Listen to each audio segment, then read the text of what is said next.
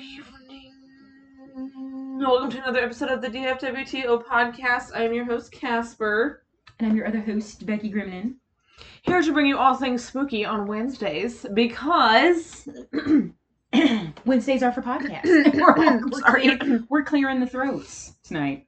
The phlegm is here. The seasons are changing. It is becoming fall. It's a lot. I'm fucking happy. Excited. I'm happy. But you know when allergy season is here. Allergy season's here. Question. Is it allergies? Or is it Delta? Oh my god.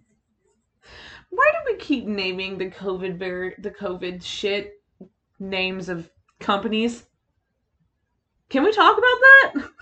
I don't know. I just thought it was really, really funny the how Variant coincided with Loki, and now everybody's playing the fuck off of that. I'm like, I know, right?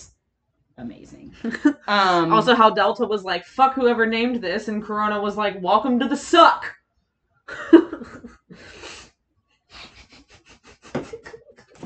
Like, could we not? Can we just not do that?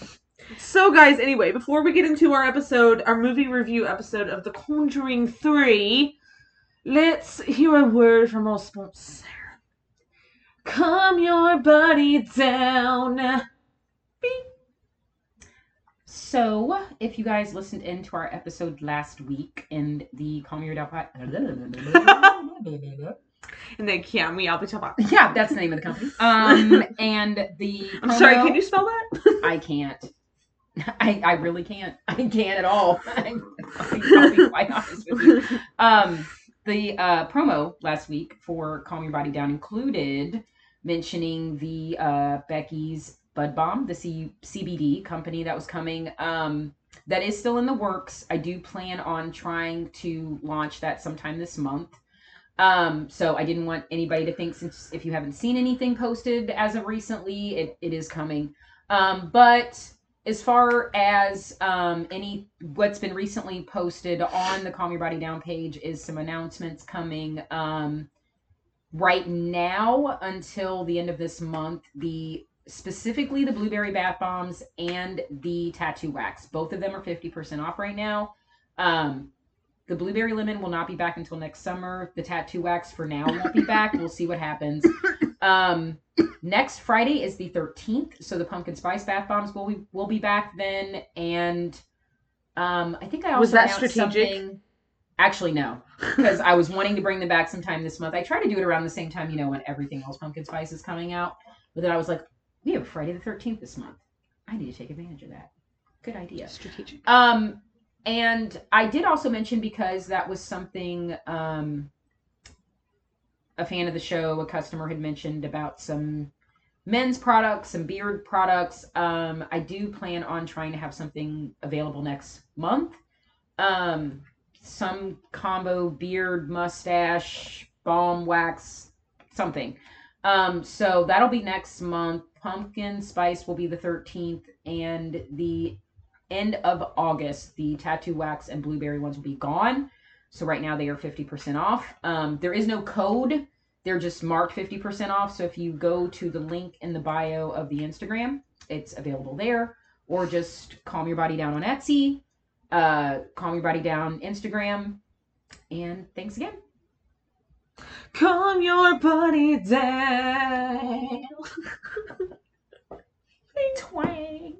Sound like SpongeBob. Wow, that was perfect. That was pretty strong. Well. So guys, tonight is our movie review episode of The Conjuring 3. The Devil Made Me Do It. Now, if you guys have been following this podcast for a while, which I'm sure you have, you know how me and Becky feel about these movies. The Conjuring universe is our favorite. So we're looking forward to talking about this movie, as we did watch it together. So yes. If you guys got a chance to watch it, either in the theater or streamed it, HBO Max, which I personally think has been really awesome that they have certain movies available. I mean, they give you about a month, you know, if you're not able or don't want to or unable, whatever, to see it in the theater. It would have been nice, but I really wanted to see it. And I We wanted to couldn't see it wait immediately, anymore. and I could not wait to see it. In your So, defense, it was also for your birthday. this is true. So, and I really wanted to. So it was really exciting to watch it. It was actually really neat to watch it at home, to be honest. That was so interesting. I had not watched a brand new movie at home, like especially a Conjuring movie. Like it was just really, it was really cool in a way to be able to do that. It was kind of like a comfort, you know. It was uninterrupted. You could pause and go to the bathroom if you needed to. So yeah, it was nice. I would also like to mention that the same day I was at work and I was like, you know, it'd be really cool if we could have like a thunderstorm happen while we watch it. And we were literally getting ready to turn it on, and I kid you fucking not, we had storms rolling through the area. It wasn't necessarily on top of us, but before the movie started, you could hear thunder rolling in the distance. And I was like, bitch. I was like, this is amazing. Couldn't have asked for better. Could not have asked for better. That actually happened with one of the episodes of Lovecraft Country that we watched, because my husband was like, this would be such a great show to watch, like when it's storming.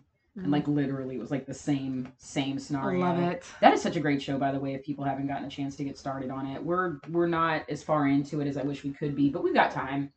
And it's just a really great show. I think it's really awesome. But I digress. Back to The Conjuring.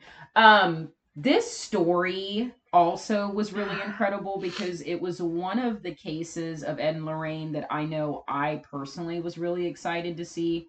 As well, I was as well. This is such an infamous story, and I mean, the fact that there was actually a murder trial that was the basis of the defense of the murder trial was demonic possession. And I actually found out about this story, ironically, through a movie called Exorcism of Emily Rose.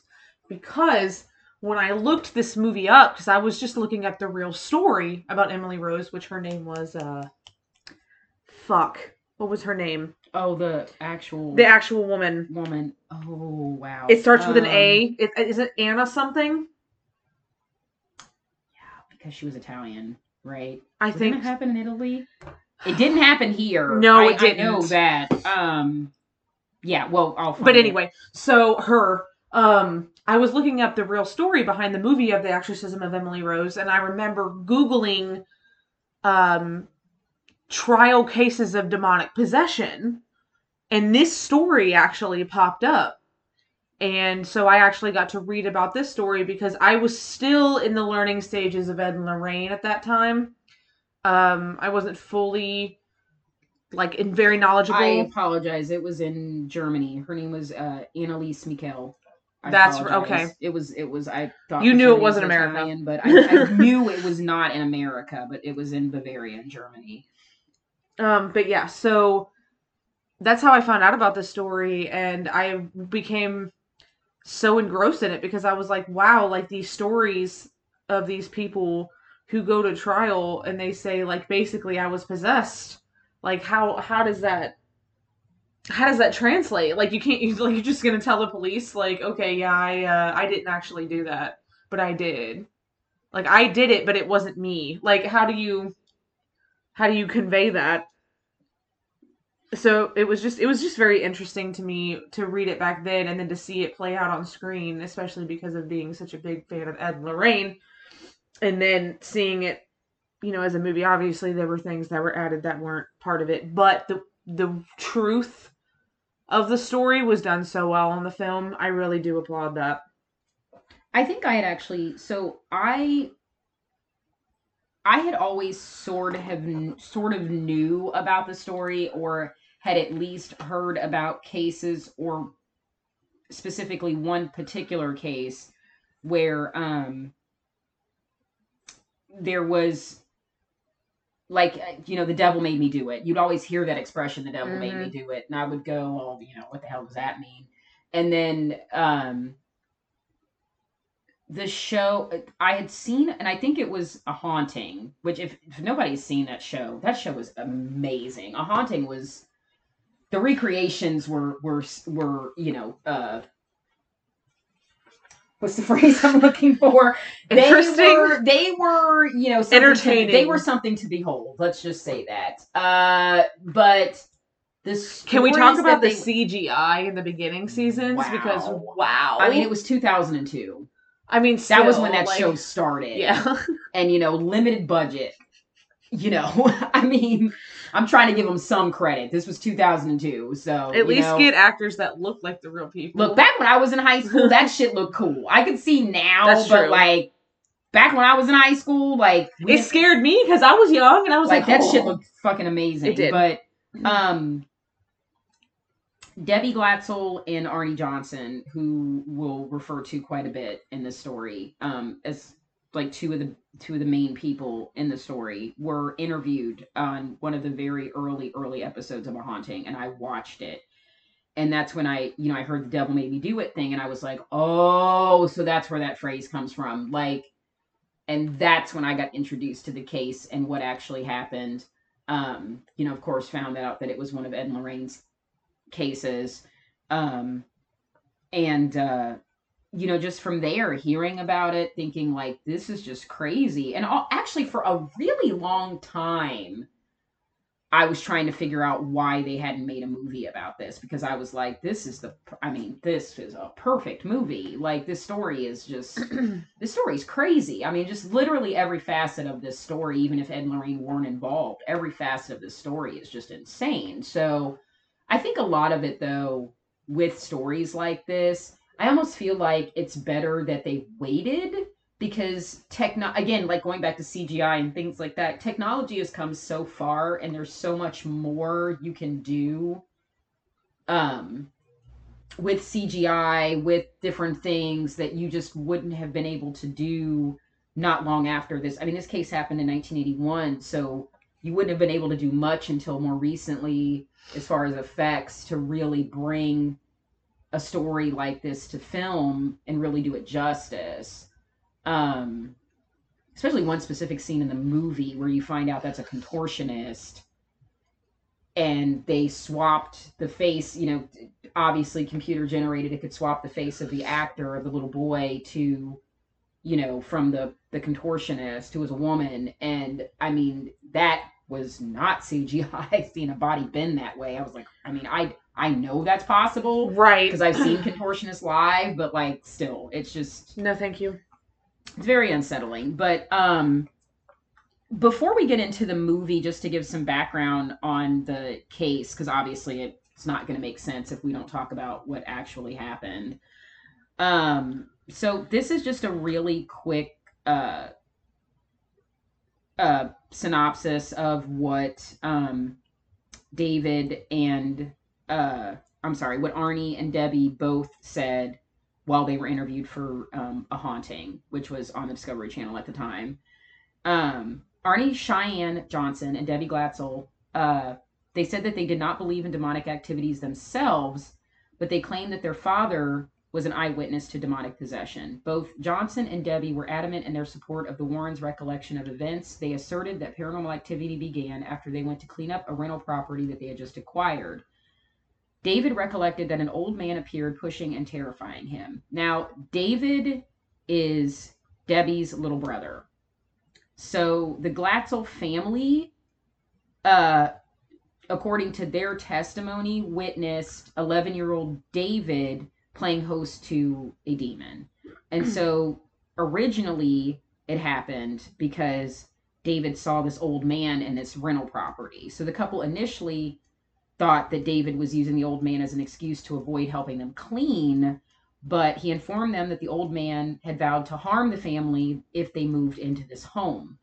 David's visions of the old man included the man appearing as a demonic beast who muttered Latin and threatened to steal his soul. Although the family allegedly heard strange noises coming from the attic, no one but David ever witnessed the old man. After David experienced night terrors, exhibited strange behavior, obtained unexplained scratches and bruises, The family called upon the services of a Catholic priest who attempted to bless the house. The terrified family concluded that the house was evil and would no longer continue to rent it. David's visions worsened, occurring in the daytime as well. 12 days after the original incident, the family called upon Ed and Lorraine to assist them. Ed being a demonologist and Lorraine being clairvoyant. Lorraine allegedly witnessed a black mist materialize next to David, an apparent indication of malevolent presence. Debbie and her mother told the Warrens they had seen David being beaten and choked by invisible hands and that red marks had appeared on his neck.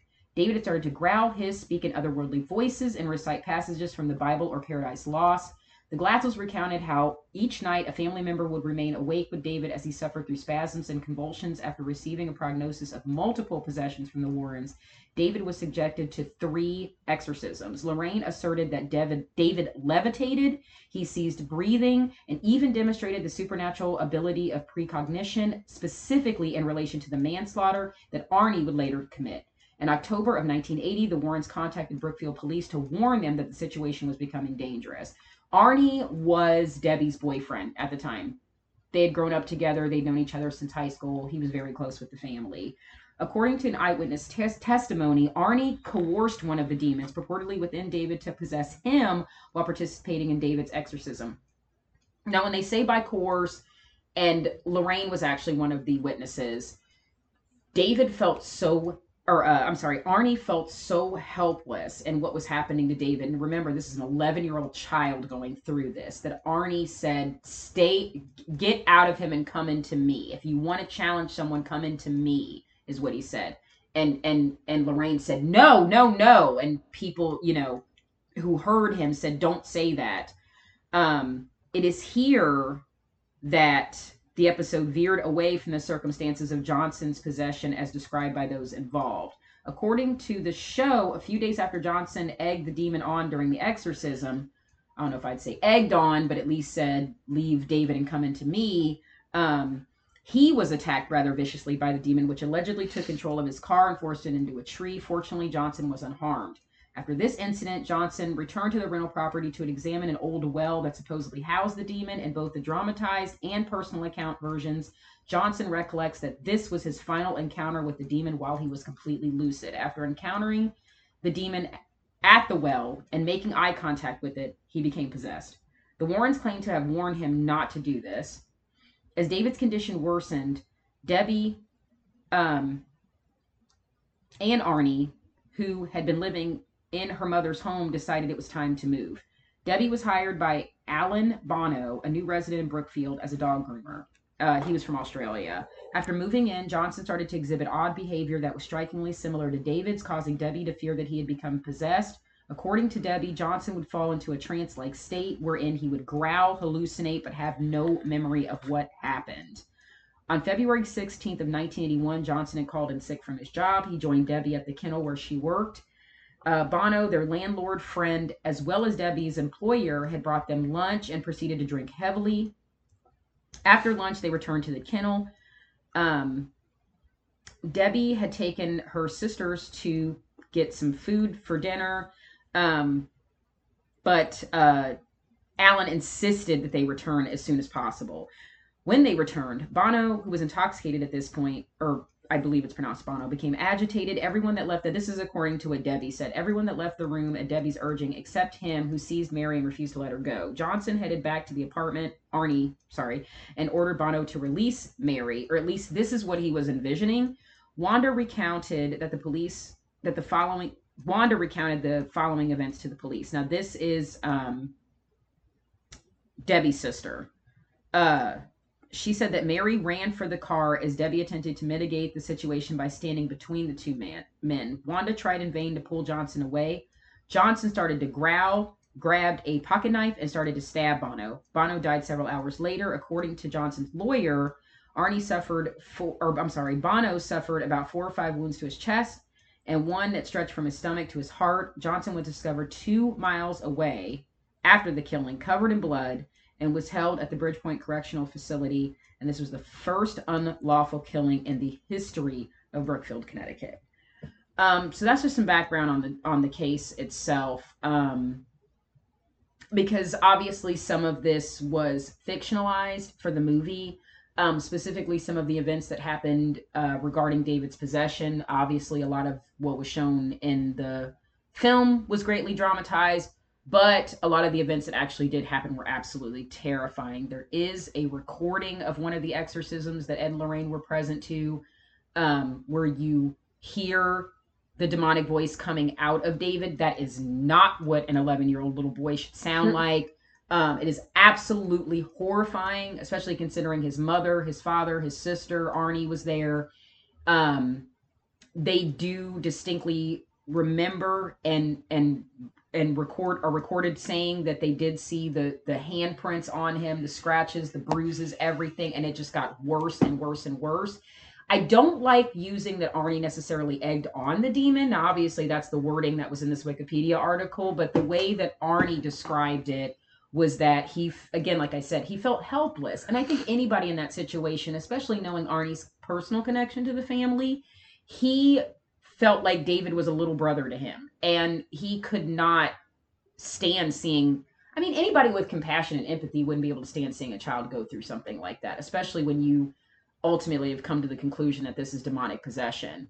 And then that's when it started to infiltrate Arnie. And he was showing a lot of signs and symptoms days before Alan was stabbed to death. And again, it's not mentioned with the two sisters being there in the movie as well, but I think it gives more context to the story, because if people are unfamiliar with the story and they just see what's in the movie, it's portrayed as if it's just Arnie and Debbie there, and that there was a situation that happened between there was a situation that happened between Alan and Debbie, and that what Arnie was witnessing was maybe distorted because of the possession, and that's what made him stab Alan at the end of it. But I think it's really important to give the context of saying that there was actually 3 different people that saw Arnie literally start to behave like an animal. Like, when Alan grabbed Wanda, it was almost as if, and Arnie has no recollection of this, but the way Debbie described it, and even in interviews, she said that Arnie was literally like a caged animal. He was foaming at the mouth, his eyes changed, his facial expressions. Like, that was the thing that was really fucking me up. And you could hear it in her voice and see it in her face even all these years later in this interview, was she said that literally it was like his face morphed.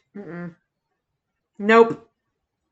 His eyes changed and went completely black. She said his face morphed.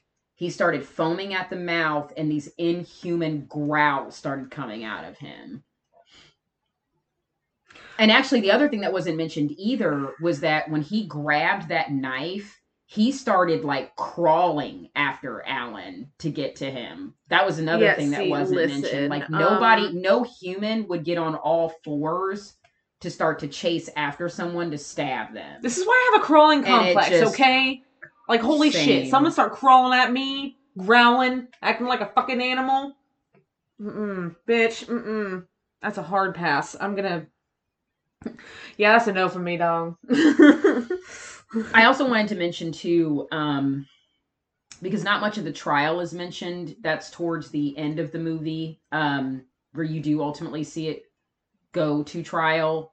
That the day after the killing, Lorraine went to the police to tell them that Johnson was possessed at the time, because they'd witnessed what happened to David. They'd witnessed to what Arnie had said, what Debbie had told them about Arnie's behavior afterwards. So that's what made Lorraine immediately go to the police after the killing happened. So the media blitz that surrounded the story, fueled in part by the Warrens. Now again, this is somebody that wrote this under the guise of not being a fan, because a lot of this is what it sounds like, that they were using this as more of a publicity stunt. A lot of people say that about the Warrens. We are supportive of them. I don't necessarily believe that. And we were actually just talking about this earlier, that I am a firm believer that Ed, above anything else, wanted as much of the world to know that demonic possession was real.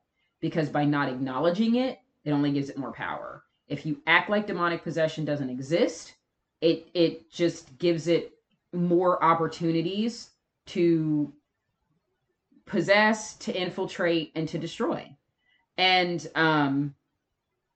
I think that this was one of those stories where, as unfortunate and awful and horrible as what happened to Alan, and obviously it wasn't his fault at all. He was drunk. He probably just thought he was playing around. I think if there would have been any other situation, Arnie wouldn't have done this. It was described many times over that it wasn't just that he was Debbie's boss or their landlord. He was actually friends with them. Like, he had moved to the neighborhood from Australia. He was drinking buddies with Arnie. Like, he knew Arnie. He knew this family. He knew them. So if this was just him playing around with Debbie's sister, I don't believe that Arnie would have reacted any other way than normal if he had not been possessed, because this wasn't him. He wouldn't have thought anything This of was it the demon. if they were friends. Because he knew him. Yeah. So that right there didn't make any sense to me at all.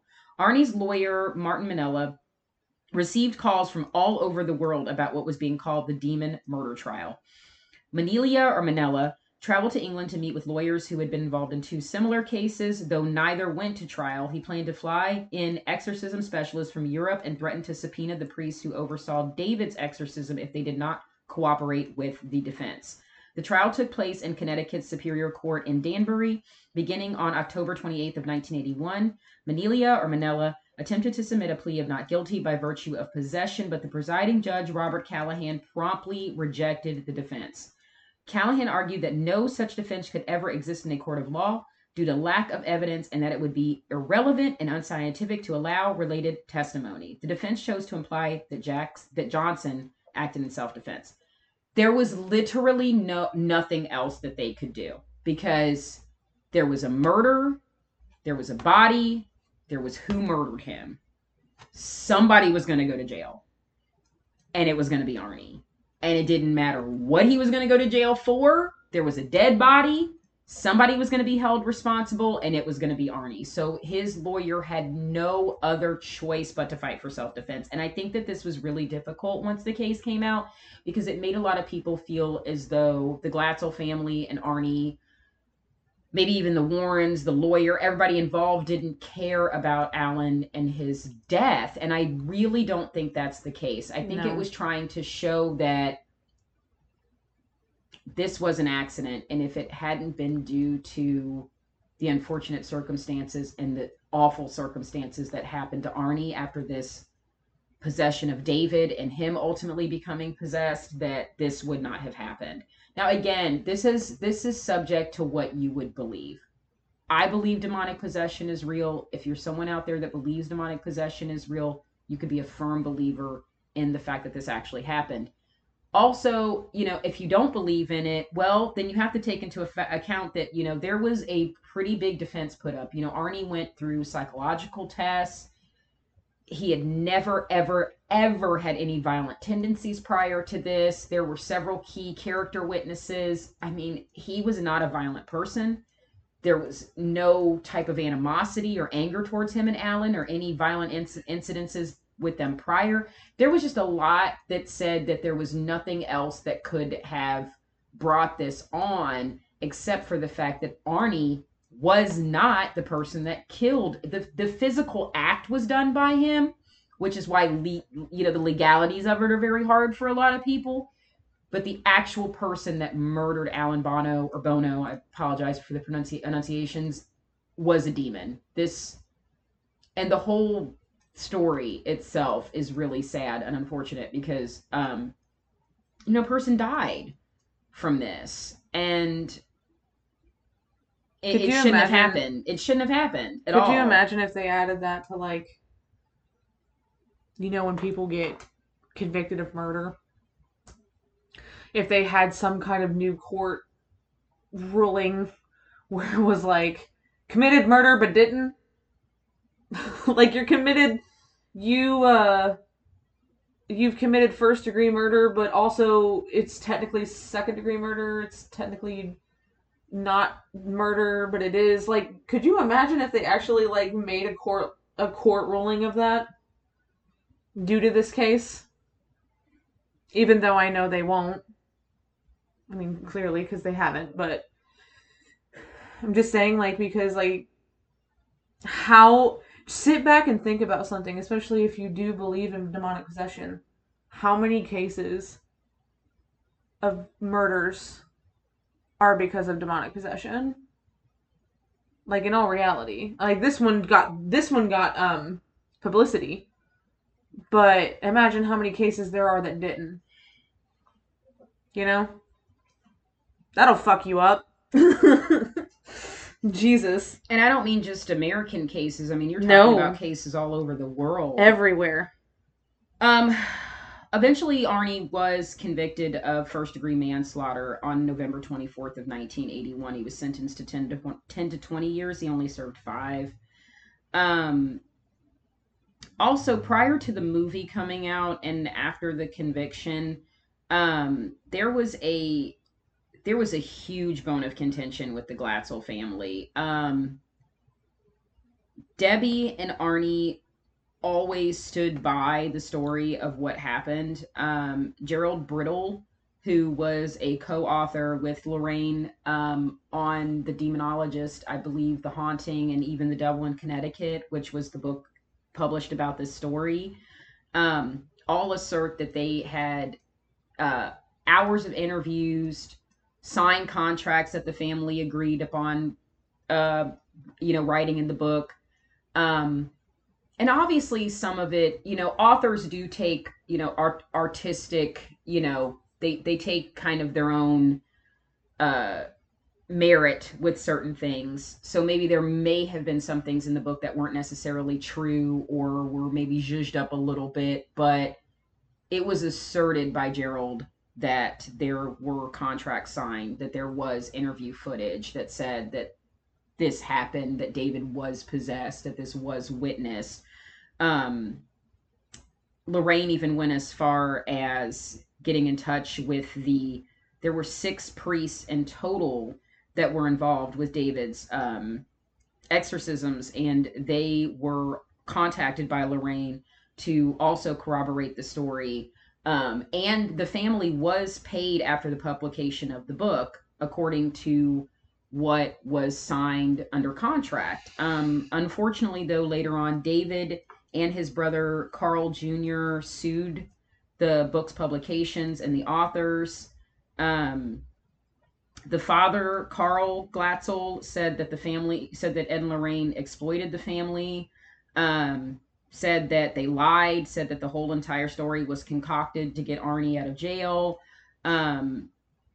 But that Arnie and Debbie wholeheartedly supported the Warrens' account.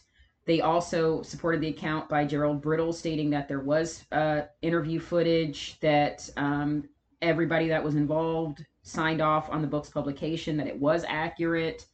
And that unfortunately there was a rift. There was a personal rift that happened in the family that caused the family to want monetary value after Arnie's trial. They felt like once the story got out after the trial, that they needed to be the ones to capitalize on it for monetary value, not Arnie and Debbie. So even though they stand behind the story being fake, they wanted the money from it. So you're telling me that the people who actually went through it don't get shit. Okay. That's not selfish. A lot of it didn't make sense to me in the fact that, this was some almost 30 odd years later, and Debbie and Arnie's story never changed. No. There was never anything about their story that changed. Not once. The same story was kept the whole time. Everything that was said at trial, everything that was asked by the police, every interview, everything for the book, not one bit of their story changed. Not at all. And I don't know. I mean, they stayed married through all of this. They stayed together the whole time. I mean, why would Arnie put himself through this for their family when he didn't know them and he didn't owe anything to them except that he loved Debbie? And why would Debbie stay with someone if they thought that he was lying about this? And Do you really think that she would stay with a murderer? I mean, my Like, if he God. legitimately just killed this guy for no fucking reason, do you really think she would have stayed with him? She stayed with him the whole 5 years that he was incarcerated, married him after, and they had 2 children together. And they stayed married until her death. She unfortunately passed away last year before the movie came out. I just there's just so much, when things make sense, they make sense, and when they don't make sense, they don't make sense. So I just Have you ever had a dream when you I mean, pretty much, like, and it's unfortunate because too, there's a lot of things.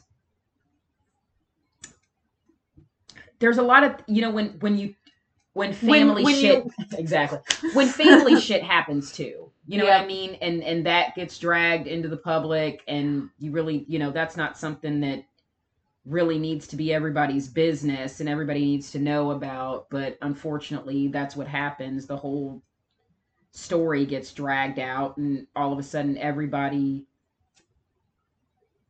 Yeah, I think that's what's sad about the whole thing. Yeah. Is that all of their personal family drama got dragged out into the open when her brother decided to sue for the publication of the book. Like, Also, I do have to say, getting into the film, I was worried because it wasn't directed by James Wan. Now, James Wan did direct the first 2, but Michael Chavez directed this one, and he directed, what else? He directed The Curse of La Llorona, which also made me worried. Because, in all reality, it wasn't the directing of The Curse of La Llorona. It was the story that was just not good. Because honestly, the people who were in it, the acting was good. So I don't think it was the direction of The Curse of La Llorona, but the story was just no. So I was a little worried about the film not being directed by James Wan, but since James Wan was a part of it, it did come through. I thought it was fantastic with the way that they portrayed the truth part of it, because there was a whole separate kind of storyline going on at the same time, kind of like The Conjuring 2 with Valak. But all in all, like, I love looking at these reviews because, like, I am so sorry. I wanted to say something really quick. I did not mean to interrupt you. I found an article and I just wanted to clear something up. Carl Glatzel was Debbie and David's brother. Their father's name was Carl Glatzel, so he was Carl Glatzel Jr. He is the one that brought the lawsuit into play after the book was published. It wasn't David. He wasn't the one involved. Apparently, Carl didn't believe in the exorcism at all. He states that David had always suffered a mental illness, that David was actually schizophrenic, and that he was diagnosed schizophrenic as a child, and that the family was exploitive, the parents were exploitive, and then calling Ed and Lorraine just exploited the whole thing even more. But he is a brother to the family that stated that he was the one that never believed any of this happened. So I just wanted to clear that up, that it wasn't David himself that actually brought the lawsuit. It was Carl, who actually wasn't even there to witness the exorcisms. He just didn't believe in any of it. And I guess to this day doesn't believe in any of it. So he's just proclaiming that it was exploitive. That's something interesting too. Why would you call Ed and Lorraine when clearly you know who they are and what they do? If you didn't, I'm not saying he did it. I'm just saying, like, if you're looking at it from his perspective, why would the family call Ed and Lorraine? Why did his parents call them? Why did they call them? If they thought David was really mentally sick, why didn't they take him to a hospital? Why didn't they take him to a doctor? Why would you call a clairvoyant and a demonologist? That makes no fucking sense. So if that's the case, who was really exploiting? Was it the parents? Because if the parents called them, then why are you blaming Ed and Lorraine? Wouldn't your parents be the one to blame? They're blaming Ed and Lorraine because media. I mean, I'm sure that's a big part of it. But I just wanted to clear that up, just to say that it wasn't actually David that was involved in it, but that Arnie and Debbie always stuck by the story. So I really just wanted to give more context, because I think if people only saw the movie and didn't know this story, there is just so much from the movie. There's only so much from the movie that you can take in to what actually happened to the real story. So, I mean, obviously in the movie they do start off by mentioning David's exorcism and then the transference from the demon from David to Arnie, and then the subsequent murder of Alan, and then the trial starts. But then obviously the story veers off a bit from there, because again, it's a movie, it's part of the Conjuring universe. You know, there's other things that they want to include in there, you know, because it's fictionalized. But the story itself actually did happen. So I just wanted to venture in some of the parts that actually were in the film versus some of the parts that weren't, in relation to Arnie's story specifically. Well, me and my roommate talked about it too, because she didn't know much about the story either. Right. So I was telling her, I was like, the parts of the movie where they were talking about the actual, you know, how the demon happened, you know, where he went to trial and all that kind of stuff. I'm like, all of that was true. Like, they did a very good job because it was true. Right. Yeah. I was like, obviously the little side story, no. But I was like, the rest of it was pretty spot on. Yeah, I thought so. I mean, I think they, you know, when stories like this happen, they, you know, you don't want it to be full on documentary, because obviously that's been done. You know, this is a feature length film. There's going to be a lot of dramatization. You know, you want it to entertain people, but the crux of it was pretty spot on.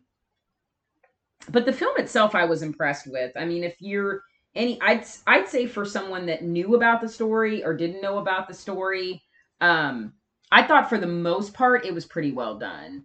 And then of course everything else they threw in was just great. You know, the explanation that was pretty fucking cool. As to why, because you know there was that question in the movie, the woman that played Debbie's character, as to why this would be specifically happening to them, as far as like how the family was targeted for the demon. Not so much what happened to Arnie, but what originally happened with David. And the way the movie explained it was that they were cursed by someone. So I thought just taking that turn from the actual story, for the movie itself was really good, because that wasn't a part of the real story, but it was kind of a neat way to tie into the real story. Also, that totem was kind of wicked. Oh man, that was fucking crazy. And what was really cool too is that there were so many elements of that you know, if you look back to our episode that we did about the Dybbuk box, and like things that were featured in those Dybbuk boxes, where it was like bones or, you know, different things. If there's hoodoo or voodoo curses placed on someone, you know, nail in a skull or through a body, feathers, just body part. It's like so much of that totem in the movie. You could definitely tell that there was research put into curses from other cultures and like what they incorporate is, and you could just, I saw a lot of elements of that, like voodoo, different things like that. So that was really neat. And then having the guy that's the researcher, like he was originally a priest and then left and then dedicated to researching about demons, the demonic,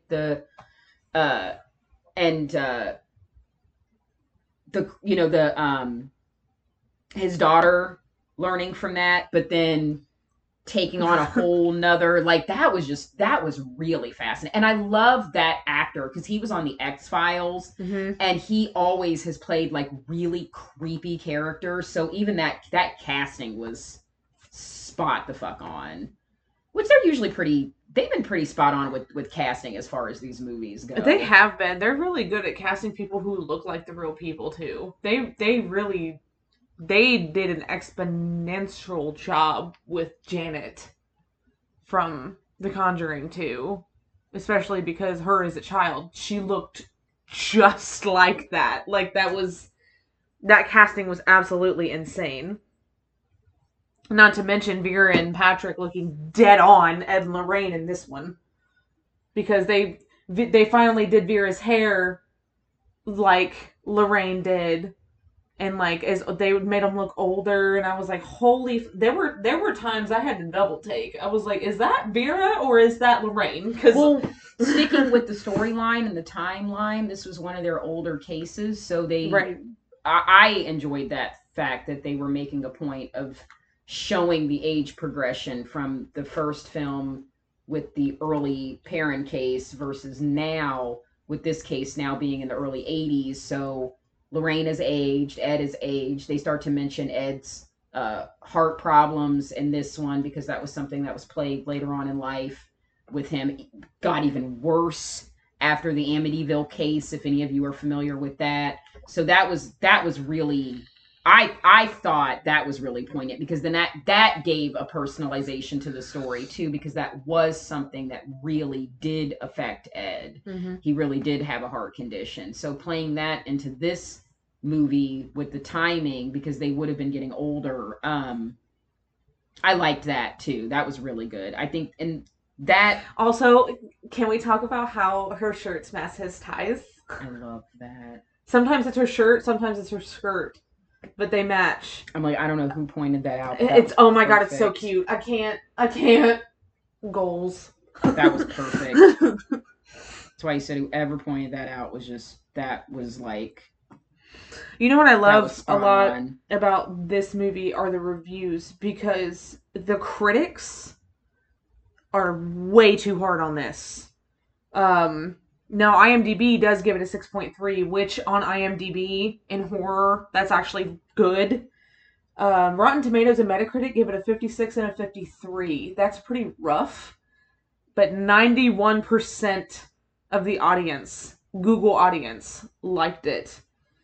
And Rotten Tomatoes, what was the audience score on Rotten? And on Rotten Tomatoes, the audience score is an 84. So usually when watching stuff like this, most of the time the critics are just too rough. Like, they're just like, well, this and well, that. And I'm like, you didn't appreciate the movie for what it was. So I love that the audience was into it, though. And the people were like, yeah, we really like this. Because honestly, every single person that I've talked to said the same words. Not as good as the first two, but I absolutely loved it. That was literally just about every single person that I've talked to. They loved it. I just think a lot of this goes back to anybody that doesn't. I truly believe that the majority of the harshness that goes into these movies are people that will just constantly be critics of Ed and Lorraine. They'll never believe that they were real. They'll never believe that any of their cases were true. They'll never believe that this was anything but to get fame and just make it all up. And I'd say, okay, if you want to believe that, great, but, where's the evidence behind it? And I also think it's interesting that a lot of this came out after Ed died. Like, I just think that's great. Like, the man wasn't even alive to defend himself. His wife his widow is in her 80s. And now all of a sudden you guys decide to come. I just thought that was interesting, that the majority of what started to come out about them didn't happen until after Ed died. Like, I just never thought anything like that is fair to do after someone dies, because he's not even here to defend himself. Like, there was no defending him at all. And, I think a lot of it speaks for itself, and I think it just goes with anything else. If you don't believe in things like that, you're entitled to whatever you believe. And if you've never had personal experiences yourself, a lot of times I hope people wouldn't. You don't want to experience things like this. But to just I just wish more people would keep an open mind. I mean, guys, You know. listen, I'll give you a for instance. My roommate really doesn't. It's not that she doesn't believe. I don't think everybody should believe everything. I just think No. you should have an open mind. I just It's think people not should that be more she open-minded. doesn't believe, but she kind of doesn't. And she loves this stuff. We just watched the first season of The Exorcist. She had never seen it. She loved it. And she doesn't fully believe in it. You can watch something and not fully believe in it and, you know, appreciate it for what it is. And I really commend her for that, because I'm like, I know that you sit there and you don't fully believe in this, but you're giving it a chance because you appreciate it for what it is. She appreciates the Conjuring films for what they are. She appreciates The Exorcist for what it is. And, you know, I commend her for that. Because, yeah, not everybody does believe in it. That's fine. I'm not going to be like, well, I can't believe you don't believe in it. No. But you appreciate it for what it is. It's just like Becky said, have an open mind. There's nothing wrong with being like, well, you know, I don't necessarily believe in it, but it is a good movie, or it is a good concept, or this or that. You know what I mean? Yeah, I've never thought everybody should believe in everything. No. Healthy skepticism is a good thing. A very good thing. I definitely don't think it's a good idea to believe in everything, but I definitely don't think it's a good idea also to not believe in any, you know, like to just not give anything a chance. One extreme or the other. Yeah, like, you can't. It's just that to me in itself is just too much. Like, just overall, if something can't be explained or something is just okay, I don't know, well then at least give it that. Be open-minded enough to go, hey, I don't have anything else but to say I really don't know. And it's okay to use the word paranormal and not necessarily be referring to a ghost, because the literal definition of paranormal means not normal. I also think that's another thing that going back to the movie and more specifically the case itself. You know, I think that came into play with the trial, with the fact that I think regardless, Arnie was, you know, I think with, you know, just no, with, in the confines of the judicial system, you have someone who's been murdered, someone's going to jail. Someone's got to go. So, you know, it wasn't the fact that Arnie wasn't going to go to jail. It was just, what was he going to go to jail for? And how, I think it goes back to what I think what we were talking about goes back to what the jury almost, or overall decided in this case, was that nobody really knows what happened except the people that were actually there. So What? the story of, and I think that's how, I think that's why it was even more difficult to even, you know, you could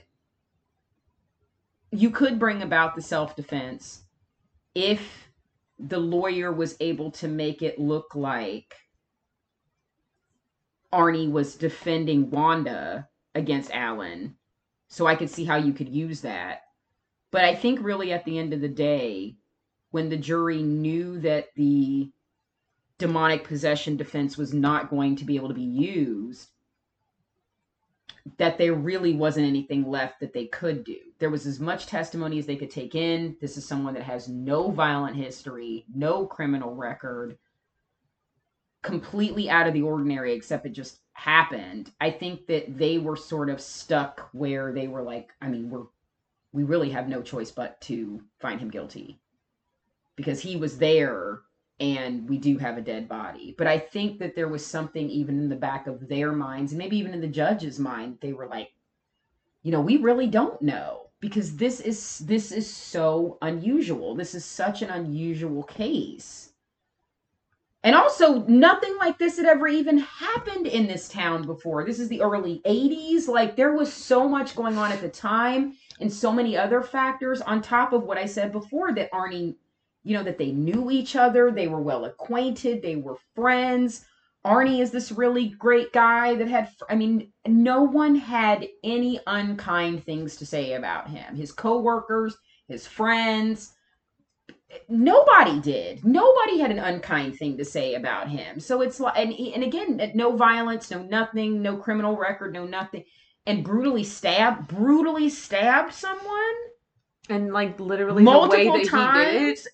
I the description from the witnesses that were there of what happened why was he 2 miles away, didn't remember anything that happened. Like, there was just too much in this case where I think at the end of the day as a juror you were just sort of like,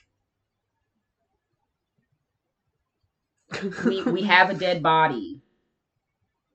He clearly was the cause of this dead body. No matter what the circumstances were, we have to convict him. Well, I love what he said in the movie when he's like, I'm not saying I didn't do it. Right. Just, I didn't do it. Like, you know what I'm saying? Like, he I love how he did that. He's like, I'm not saying I didn't physically do it. Right. He's like, but I didn't do it.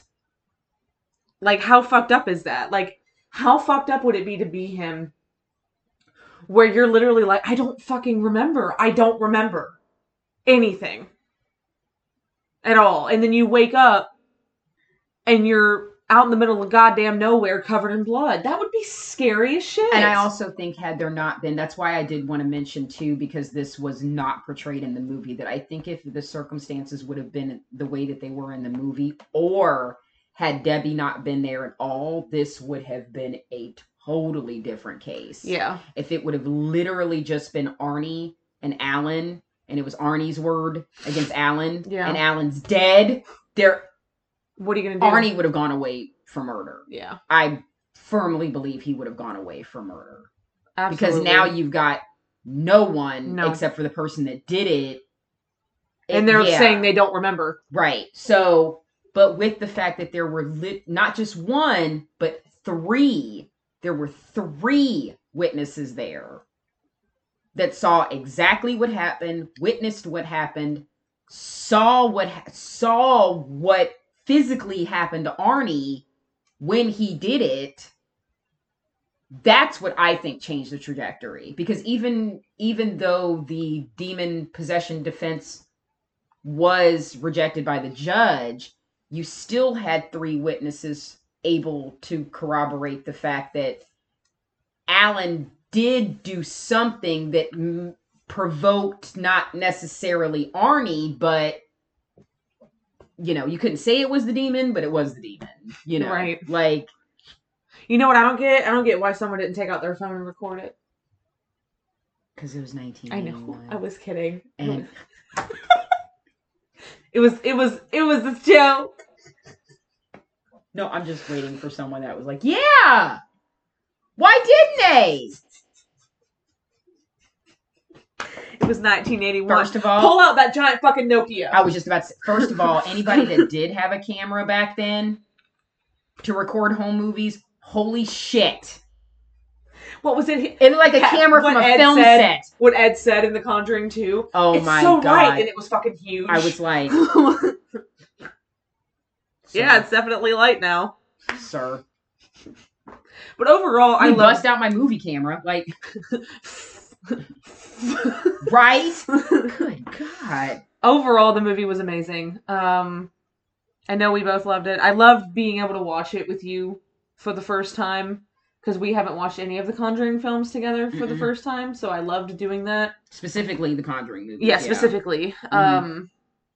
So that was really awesome getting to watch that together, and I loved it. I think they portrayed it well. I think that the side story was amazing. The fact that the evil is working against Ed and Lorraine and trying to make their love their weakness, when in reality their love was their power, was beautifully done. Like Ed going after Lorraine, like trying to kill her, and then her being like, it's me, and then him like realizing what he's doing, and then he stopped. I was like sobbing. And I was like, I'm fine. It's okay. But no, it portrays their love for each other amazingly. Everyone who worked on it did a great job. The actors were great. The story was great. So I'm really hoping that we do get a Conjuring 4. Apparently there's some talk about it, but there's nothing in concrete and no one has signed on for anything yet. So, it would be great if we did, but also if we didn't, it ended on a good enough note to where it's kind of like, this is the last Conjuring film, but we have spinoffs, so don't worry. Don't make another Annabelle. Please. That's all I request. There's 4 of them? That story. Or is there 3? That story it's been beaten to death. And it's not even, none of them were even the right one. Nope. Except for the first 10 minutes of The Conjuring. Exactly. 5 minutes maybe? That's it. That's literally it. That's it. Literally at the end of Annabelle Creation, fill in that gap. Annabelle Creation, Annabelle comes... So there's 3. Fill in the gap from the end of Annabelle Creation to the beginning of the first Conjuring. Well, and that bitch just keeps popping up all over the place anyway. So she just needs to calm down and sit down somewhere and... Annabelle, sit down. Eat a banana. I don't know. I'm sorry. It's a reference from this podcast that I watched that they take banana breaks. It's the fact that I sat here and thought about Annabelle eating a banana. That's the... Like, bitch, eat a banana. Just shove it in. Sit down and eat a banana. Shove it. Pour holy water all over it. Shove it in there. She wouldn't eat it then. Damn it. That's right. You can't pour holy water on it. You just gotta open it and chuck it in and close it. Open it. Throw it in there. Yeet the banana in her face and shut the door. The demon tries to get out and smashes the glass and is like, oh. Yeah, eat that banana. Open that door real quick. It's like, ah! Like, no, bitch! Like, look, I'll open, you throw, I'll shut. Like, we're like, ready? You gotta tag team that shit. And that demon's sitting there waiting and you're like, ready? I swear. Bitch. Oh my god. I did want to mention a couple of quick things. No quick when things. The story veers off of they changed, obviously, for the movie. They changed Alan's name to Bruno Sauls, if nobody caught that. Bruno Mars? I know, right? And then when they veer off the story from what actually happened with Arnie, the Glatzels, and everything, and they get into who the Warrens go to meet with, the former priest that I mentioned, where his daughter gets involved, and then you realize the totem. She bad. And that she was doing black magic and all this other stuff. There's a mention that the priest formerly dealt with the disciples of the Ram cult. So if anybody remembers where that was from, the worst Conjuring film made. There's a little Annabelle nod there. Also, how interesting it is where there was kind of another offshoot where the Warrens go to investigate a young woman that was found stabbed to death. That was where there was a totem found, and they were trying to see if there was a connection between this totem and the one that was found where the Glatzels were. Now, this wasn't a real case. This was just for the movie. I just thought it was interesting that they placed this case in Danvers, Massachusetts, which is actually not far from Danbury, Connecticut. But we were both very excited about that. You guys know anything about Danvers, Massachusetts? Yeah, that place is something. It's fine. Everyone is at rest. It's totally fine. Everyone is peaceful. It's totally fine. It's not fine. It's really not fine at all. It's really not at all. Sophia, go! Go! I can't see! Oh my god, it's terrifying. It's so terrifying. It's awful.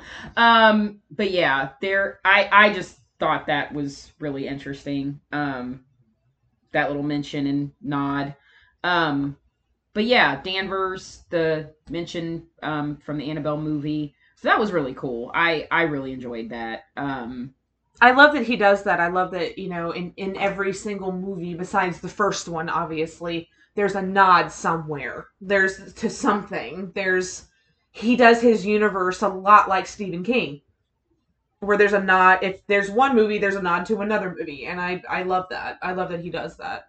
That's why The ending of The Nun and the ending of Annabelle Creation are still like, what the fuck? Well, just in some way, shape, or form, these movies are all tied in together. So except for The Curse of La Llorona. No. We don't count that. Stop that. We don't count that one at all. I don't. No. just no. do not count that one.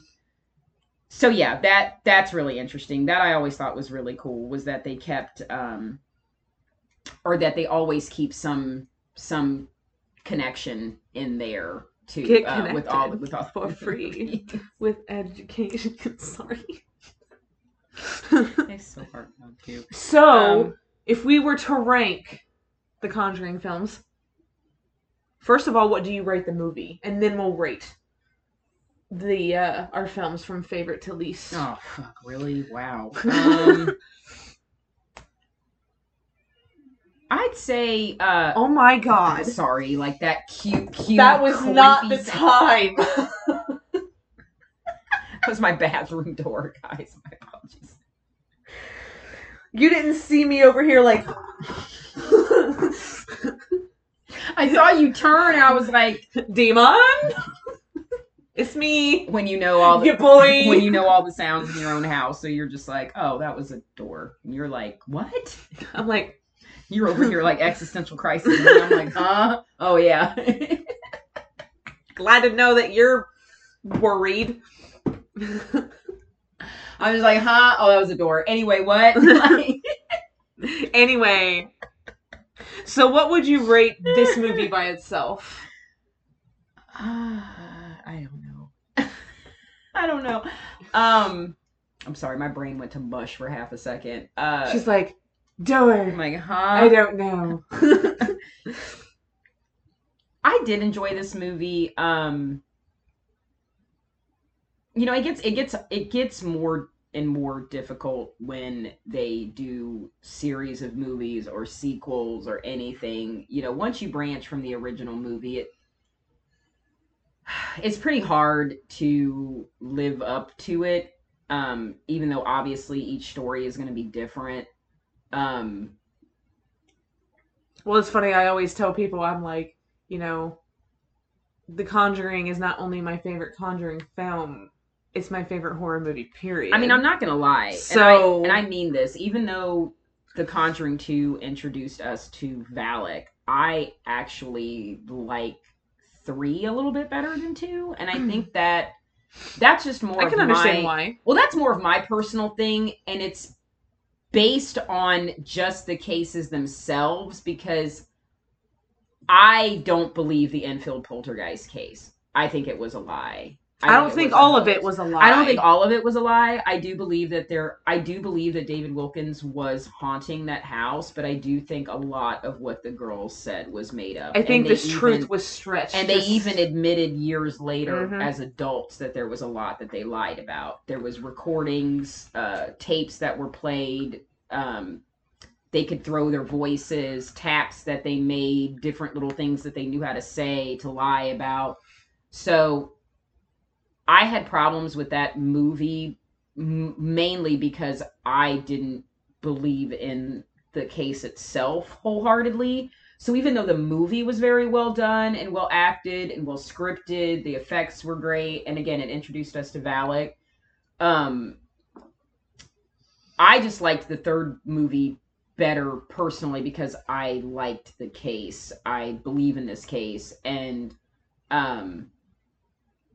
so that's just for me. So I think and I don't honestly even remember what I gave 2 if I ranked it, but I'm sure we did back when we did our Conjuring episode, but I don't remember. You know, this I can't give it anything higher than what I would give the first one, because that's always going to be a special place for me with that movie, but I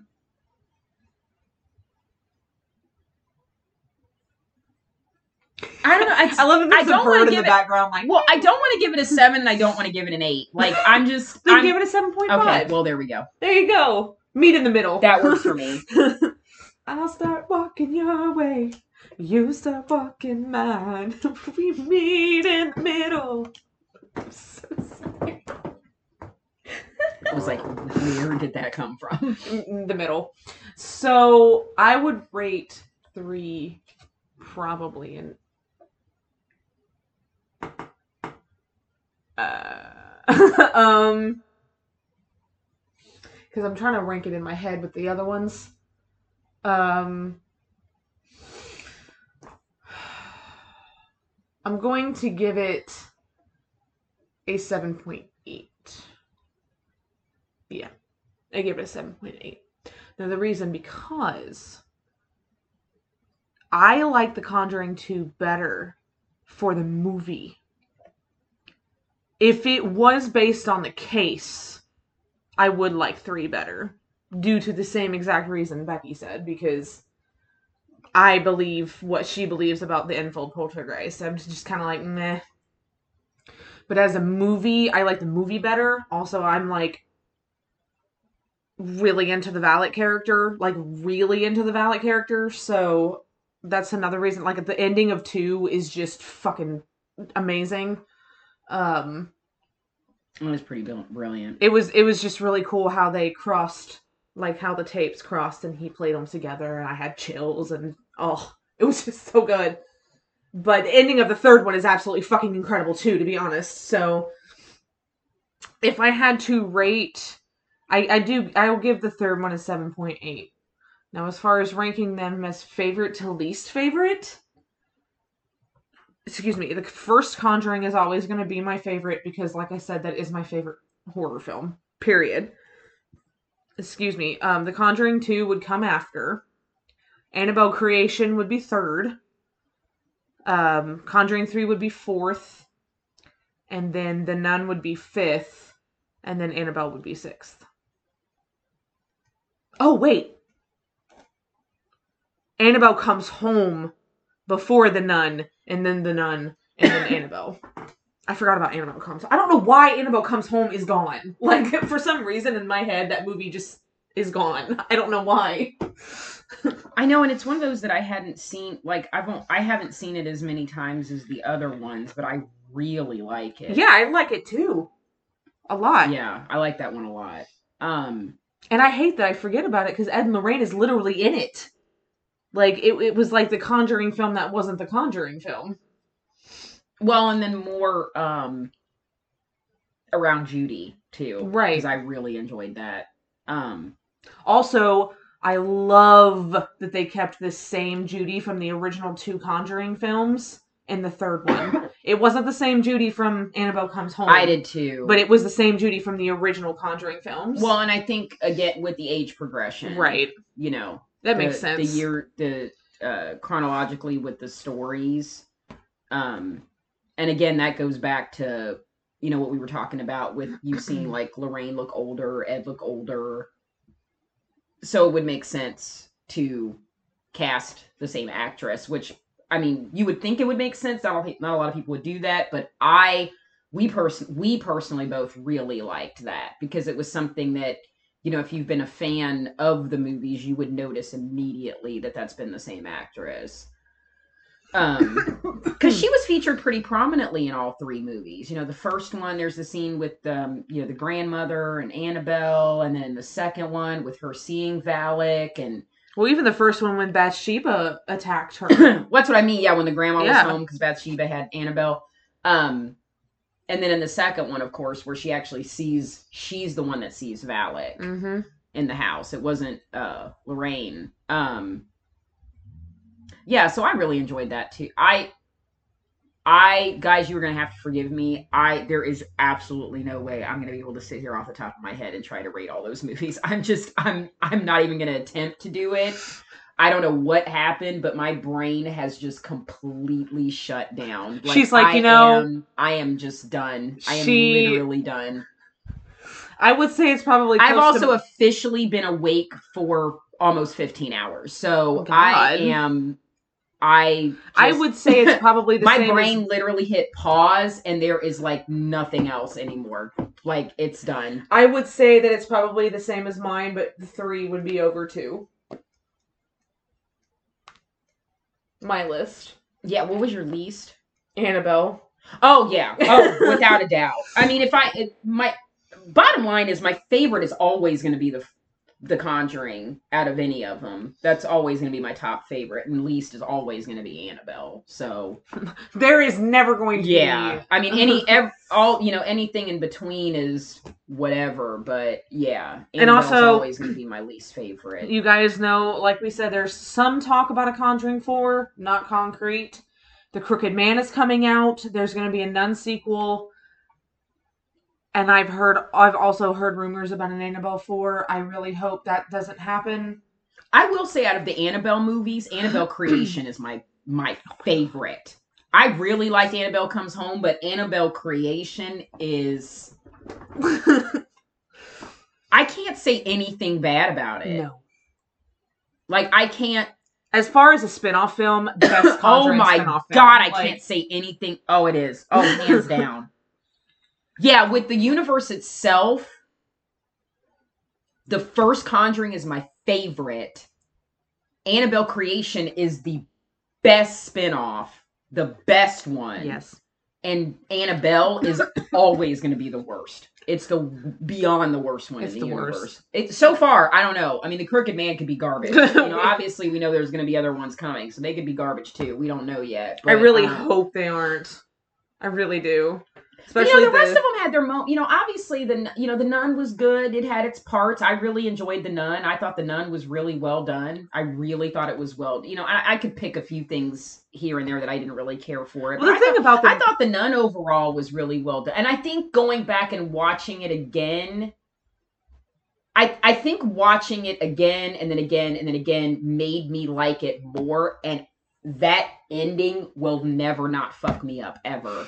It's really the ending of the Nun that gets you, because you can say whatever you want throughout the course of the movie, but that ending, being a fan of the franchise, will forever fuck me up. I'll never watch The Conjuring the same. You can't, because it's insane. And the only good that I will ever give Annabelle is its ending, obviously, because or Annabelle Creation's ending, because you have to, because it ties in. So that's the only thing I'll give Annabelle, because the ending of Creation, you're like, oh shit, and then don't watch any of the other movie after that. Just don't watch the rest of it. Just watch the beginning of Annabelle, and then don't watch the rest of the movie. You don't need to. That's all. Just watch the first half hour and then turn it off. It's because you're done. Because you really don't need any of the rest of it. No, I love that. Holy shit. The holiest. That's great. That line is great. See, and the Nun Comes Home I had problems with too, but but it was good. It was good though. I mean, we had Vera and Patrick. That's what did it for me. Yep. Because the whole time I'm screaming at her, why are you doing these things that you were told not to do? A lot of that movie was me yelling at the screen. Yeah. So there was a lot of this was me. There was a lot of frustration in the middle of that movie. There's a lot of me when she opened the case, I'm like, you dumbass.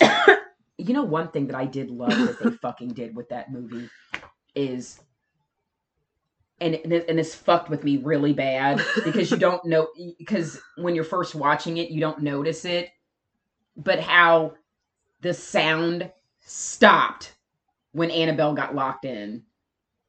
Like how you kept hearing something and you're like, what the fuck is that? And then when he finally locks Annabelle in, the sound stops and you're like, is that what the fuck I was hearing? I had to turn to my husband and go, did that sound stop when they locked that bitch in? He goes, yeah, it did. I'm like, okay, I just want to because I have tinnitus because I'm old. So I get ringing in my ear. So that, I had to ask. You're like, did everybody else hear or not hear? Was I the only one? Because I have tinnitus, so I gotta know. Excuse me, everyone. Did that stop? Please, I need to know. I have a question. Can you pause? Yeah, that part in that movie. I remember that fucked me up. Because I'm going, what the fuck is that sound? And then immediately when he locks it, it stopped. And it stopped. And there's this deafening silence. I was like, wait. Wait. And then when she opened it, you heard it. Mm-hmm. I was like, oh my God. She walked over to it and she goes, and I'm like, no. I bet your guardian angel is going, I swear. But as someone who has a deceased parent, of course, sympathize so much with Daniela because, especially because in all reality, she legitimately did not know what she was doing. She did not. Well, and know. I always go back, and I know a lot of people hate this movie, but I always go back to Insidious 3 when I think about stuff like that. The more I watch Insidious 3, the more I like it. If you've never lost a parent, it's that not knowing and missing, it's, you can miss someone, but when you can't touch them again or hear them again or smell them again, it's all of those things that you just wish you had a chance one more time, just one more time. And then even more so if you have a belief in the afterlife, if you have a belief in ghosts, if you have a belief in, then you're really wanting, like, oh, is there a chance I could connect to them? Is there a chance? And I get it. It's desperation. You want to see them just one more time. You just want one more time. But you open that door, you let everybody in. So yeah, it's just what did you touch? Everything. I was like, God damn it! As soon as she walked over, I was like, don't. And I was like, she literally touched everything. She literally touched everything. Some hand sanitizer. She touched everything. I don't know if hand sanitizer. Holy water. You gotta holy water that bitch. Can somebody bless this hand? Can we get a priest? Can we get a pool? Could we get the Pope to bless this hand sanitizer? The whole Pope. The whole Pope. This is Pope Purell. The Pope Purell. Try it. May God be with you. May God be with you. May God be with you. And also with you. Okay, may the force be with you and with you. May God be with you and with you. I swear. Pope Purell. That's amazing. That's another shirt right there. Pope Purell. Cleansing one soul at a time. Make that happen. Cleansing souls daily. Souls and hands and everything else. Oh my God. So yeah. Sorry, my brain stopped working, guys. But yeah, I love this movie. I was really happy to see this case done. If they did a fourth one, I'd be very interested to see what they do, because they're getting older, so it would need to be a newer case. Well, Ed died in 2006, right? And up until a certain point, they had stopped doing cases. Mm-hmm. They weren't doing cases anymore. So I don't, it would depend on where they decide to stop. And again, of course, the biggest thing is, would Patrick and Vera be willing to? Because I think with how close they became with Lorraine before she passed away, specifically how close Vera became with Lorraine, I don't think there's anything at all that they would want to do to disrespect their name. They have a lot of respect for Ed and Lorraine, and you see that. And I think knowing her made that even more so. Also with the fact that Tony Spira, Ed and Lorraine's son-in-law, who is married to Judy, their daughter, he owns the rights to anything with the Warrens, as far as their case files and everything. So I think it would depend on, there would just be so many factors that would have to bring it together. Are Tony and Judy on board? What cases would they be willing to release? Are Vera and Patrick on board? And James Wan in some facet would have to return as well, because this. If James Wan nor Vera nor Patrick is involved, I don't want it. Don't do it for money. Don't do it for clout or whatever. Don't touch them. Just leave them alone. Let them lie. Yeah. Do your spinoffs. I don't care. leave the Conjuring movies alone. Yeah, we can I'm perfectly fine with no more Conjuring movies. I think the 3 that were done were great. It's a perfect trilogy. And just it's leave fine. it alone. As far as spin-offs, you could do a lot with that, and I'm not opposed to spin-offs. Stop with the Annabelle stuff. You know, I'm a lot in the same way. You know, you could even say that for if you're a Star Wars fan. I know this isn't horror, but you know, the Star Wars universe, you could spin off all over there's a whole universe, literally. You could spin off anywhere because we don't. It's just Skywalker. It's done. It's done. We don't. Are you sure we don't need another 3 movies? Finish off the Mandalorian. Are you sure? You don't. Are you sure? Palpatine came back from the dead again? What? Like, can we not? How many times do we have to teach you this lesson, old man? I don't want to do, like, no more. Please. Please, no more. Please. Please stop. Just stop. Disney, stop. But yeah, like, you could do, when you created a universe within a franchise, there's a lot that you can spin off from that. But if the original story is done, it's done. Leave it alone. It's just done. So the 3 Conjuring movies are perfect. I don't really think that we need another one. But I am looking forward to the spin-offs. I am. I'm looking forward to see what they do with the Nun sequel. Very interested to see what they do with that. I'm really interested in that too. Yeah. I hope Taissa is in it, and I hope they keep that story I'm very, very interested to see what they plan on doing with that. Because I still think... Even though also the Crooked Man story, I don't really know where they could go with that. I don't either. I mean, I that character freaked me the fuck out in The Conjuring 2. But I mean, who knows? There's so much that they're able to base these off of. Guess who the Crooked Man actually was, though? Yeah, that Javier Botet. No, like who it was. It was Valak. Oh yeah. So they made somehow. Knowing how James Wan does it, you know he's going to connect it to Valak somehow. I'm sure he's going to do that. Yeah. Okay, yeah, because it was one of Valak's... It was technically Valak. It was one of Valak's manifestations. Yes. But, which would be really fucking cool if the Nun 2 and the Crooked Man somehow connect. Yeah. Since it was technically Valak. Because I know that James Wan knows this because I tweeted about this and he liked it. I tweeted that I think he's created a new horror icon because you have like horror icons, obviously Freddy, Jason, Chucky, the usuals. But I think he created an icon in the Conjuring films with Valak. And he should really play into that.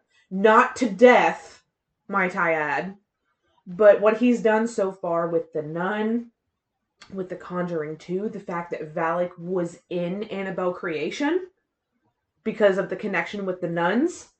Incredible how he's literally putting Valak like all throughout this. So I'm very interested to see what he does with the Nun 2 and the Crooked Man because in all technicalities, the Crooked Man was Valak. So like, where are you gonna go with this? I'm very interested to see, and please don't fuck it up. Please don't. Yeah. Don't do what the creator of The Boy did. Please. Let's not do that. Let's please not do that.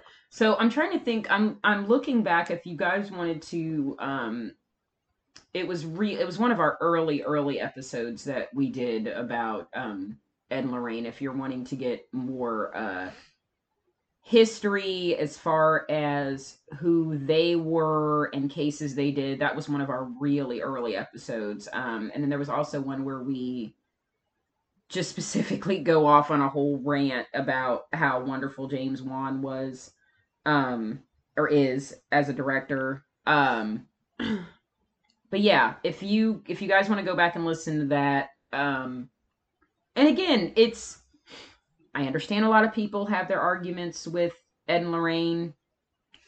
You're valid in your opinion, but if you are willing to have an open mind and, just gain a different perspective about them, I would highly recommend listening to our early episode about them. And then the one that we actually did about the Conjuring universe was really great too, because, just being able to sit and go back through the movies and talk about them. And, yeah, that was actually episode 29. So that's going way back. Wow.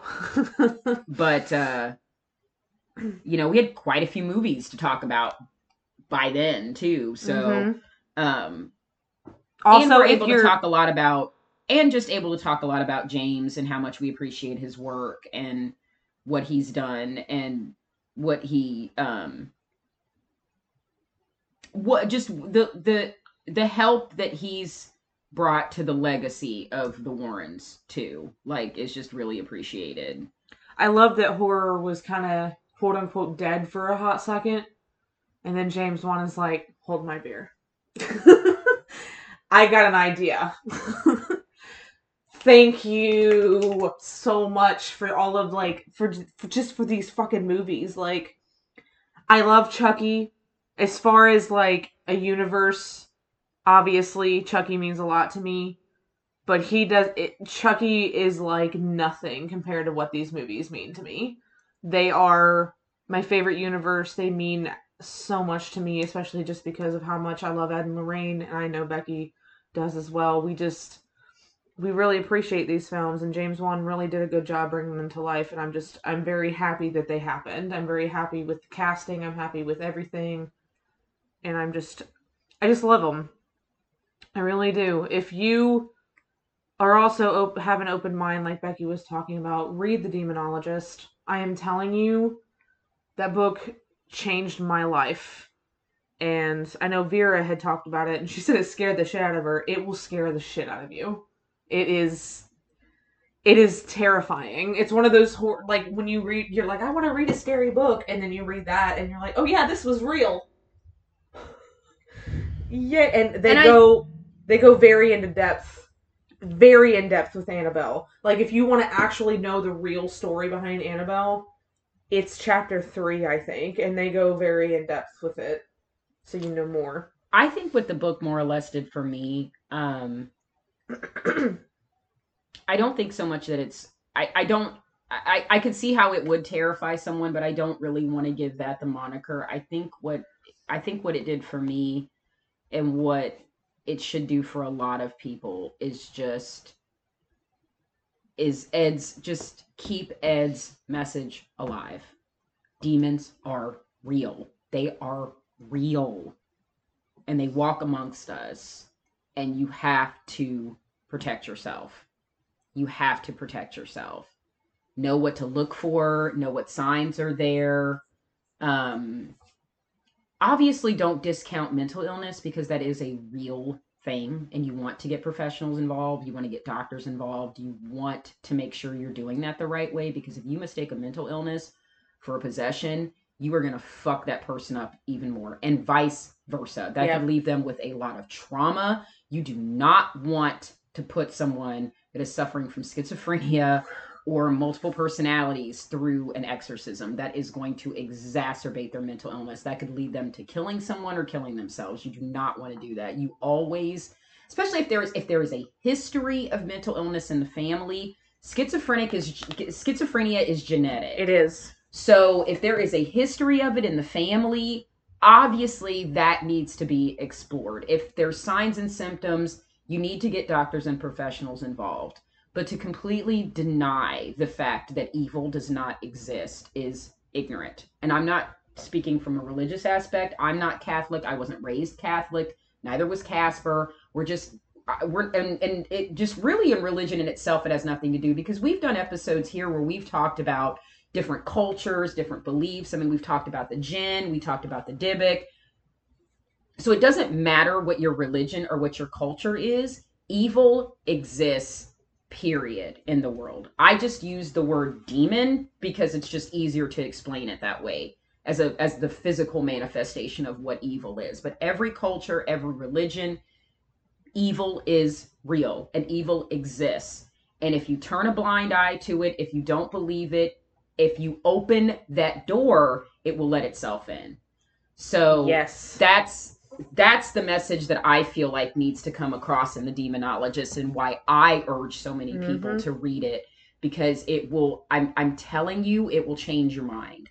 It will change your mind, or at least open your mind up a little bit more to the possibility that people can actually experience things like this and have no other way to explain it other than it was a phenomena that's not of this world. But yeah, I mean, if you can believe evil people exist, if you can believe bad people exist, then you can believe evil energy exists, and that evil energy will manifest itself. So I think that's more or less the message that needs to be conveyed. So I urge, I mean, Casper and I both, obviously, but I urge everyone to read The Demonologist, and not be terrified by it, but take it as a warning. It doesn't need to terrify you. It doesn't need to scare you. It needs to educate you. Which is what I was trying. As a valid warning. That's what I was trying to say. I mean, the book is scary. I'm not going to sit here and say it's not scary, especially when you're reading it in detail. But that book changed my life because of how I was raised. I was raised that all spirits are demons. All of them. Nothing. There are no, like, ghosts, basically. Everything is demons. This book did not just educate me on the fact that ghosts do exist as well, but it really does educate you on telltale signs of demons, telltale signs of ghosts, how to know the difference. Like, it literally goes into detail about how to know the difference between the two. And I love that, because you will know, especially if you're like me and Becky, if you're an empath, if you feel spirits, you're going to know the difference about the feeling of when you feel a demon as other than when you feel a ghost. There is a massive difference. Even when you feel a malevolent ghost, it is different than a demon. Completely different. So it's very educational. It's very point blank and very straightforward. Very educational, yeah, I like that word. And it is scary, but it's educational. It's scary because this is real. It's like a scared straight. That's what I like. It's literally like a scared straight. Not like you should read this and go, oh, I'm scared, and ignore it. It's like a scared straight. Like, I like that better. It's literally like a scared straight. Like, it will scare you enough into believing that this is real, and that it will educate you to know what to look out for. That's what I truly feel like Vera meant when she said that book terrified her, because I think it made it real. I think that's what it did. It makes it real, because I do believe that everyone thinks that there is at least something out there, because I think, you know, like, people have intuition. You know, you hear people say, ooh, man, I just got a bad feeling, or I was around this guy and something didn't feel right, or I was in this place and this didn't feel right. That's your sign right there. Yep. Like, what you think is just intuition, or maybe it was just something. No, that is what that is. That's that warning that they tell you about in this book. Is that intuition? Listen to that, because that's what that is. And it may not necessarily be a demon. No. But there could be demonic energy backing that's making you feel that way. There could be some evil lurking in the background that's leaking out enough that's sending you some type of signals that's like, wait, something doesn't quite feel right. You ever walk into a place and you get a pit in your stomach? That happened to me the other day. Trust it. And I got the fuck out. There's a reason. Leave. Get away from it. If you have that pit. I'm gonna go. Are you sure? Yeah, I'm gonna go. If you walk into somewhere or you're around somebody and you feel really anxious or off, heaviness, or like heavy pit in your stomach, sick, just like something is wrong, trust it. Yeah, a lot of people don't. So trust it. There's a hair in my mouth and I'm about to gag. Trust it. No. I'm like, yeah, that was a good one, guys. Anyway.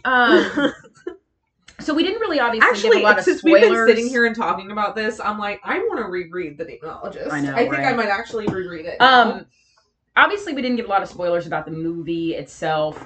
We do encourage everybody to watch it if you haven't seen it. If you have seen it, you know, watch hopefully it again. You enjoyed this. And hopefully we gave you some insight about more of the background of the real story too, because I do genuinely believe that there were a lot of people that saw this movie that didn't know anything about this background. Also, if there's anything that we left out, there is, and I mentioned this last week, there is an amazing documentary that does show some of the interview footage from the A Haunting episode that I mentioned. It's on Discovery Plus right now, and it's called The Devil Made Me Do It. It came out to coincide with the movie. A little over an hour long, but it is incredible. Incredible. The interviews, they play the actual recording from one of the exorcism that David went through. Archival footage of, interviews with Lorraine and whatnot. So I highly encourage everybody to watch that documentary if you're able to. So yeah. So next week episode. Guys, so we're doing, if you've been keeping up, our true crime episodes, we've been focusing on unsolved murder cases. And this is one that I don't think a lot of people are familiar with. I've actually never, I think maybe one, but not, I don't think any other, maybe one, maybe two, but I don't really think any other mainstream podcast are talking about this. I haven't seen really anything about it, but about 20 years ago in Arizona, there was a family that was murdered, and there was a massive explosion, and it was the family of a man named Robert Fisher. He has been missing ever since. Some people believe that he committed suicide. Some people believe that he is still alive, that he's here, that he could be hiding out in Mexico. This is just a really, really interesting case that I feel like more people need to be talking about, because if there is a possibility that Robert Fisher is alive, he needs to be brought to justice. It's a really sad case. What drew me to it was a documentary I watched. It's actually now free on Tubi, and it's, I think it's called Where is Robert Fisher, or Who is Robert Fisher? I'll have to look up. It's probably Where is Robert Fisher. I think it is. I think it's Where is Robert Fisher. And it came out in 2011. So this would have been 10 years after the murder. So ironically, 10 years ago. It's been officially 20 years since the murder happened. And yeah, like I said, it's a crazy case. I've not heard enough people talk about it. And like I said, if there is any chance whatsoever that he would still be alive, I think that more people need to know about this case, because this was awful. Yeah. I mean, he would only be 60 years old. So there is a really, really valid chance, if he didn't kill himself after the murders happened, that he would still be alive. So, yeah, I hope you guys tune into that, because if you're unfamiliar with the story and you've never heard of it, it is really, really interesting. And obviously, for our promos, we're going to post pictures of him. So that way, if there's any fans out there or anybody that listens to this that tells somebody else about it and they see his picture, maybe somebody will recognize him. So this one in particular, I wanted to talk about, like I said, because there is a real possibility that he could still be out there. And I'm interested in it because I don't know anything about it really, so it'll be educational for me. Yeah, it's a sad story, but it's definitely one that we feel like we need to talk about, because not enough people are talking about it. And if there's any possibility that this motherfucker can be brought to justice, like, it needs to happen. Definitely needs to happen. Do you know what I don't understand right now? Is why I had Tiny Tim in my head. I don't know. Living in the sunlight. Because I mentioned Insidious. Yeah. Okay, I was like, please tell me why. Tell me why. James Wan. So there you go. Why do I always forget that James Wan did the Insidious films? All ties and in Patrick together. Wilson. Right? How dare you? Right? Cast him in two of your massive. How dare, sir? How dare, sir, you? All right, guys. Well, words. Speaking English, I think we're both like, yeah, at this point, brain dead. All right, guys. Well, you know the drill. We have Facebook, Instagram, and Twitter, all at DFWTO Podcast. Handle is DFWTO8811. We are on Spodbean. Spodbean. I actually like that. I like a that. lot. Spodbean. And Google iTunes. We are on iTunes, Google Podcasts, Spotify, and Podbean. Give us a follow, give us a subscribe, and rate us. That way you always know every single time an episode comes out because, usually Wednesdays, but sometimes not. And if you follow us, you will know. Exactly. You guys have an amazing week. Take care. Enjoy this fall weather that we're having right now because it's going to go away in like 2 days. If you're getting some, if it's still ungodly hot, I'm sorry. Yeah, well, to be ungodly hot again. So, right. Anyway, you guys have a good week. We love you, and remember, don't fuck with the original. Living in the sunlight, loving in the moonlight.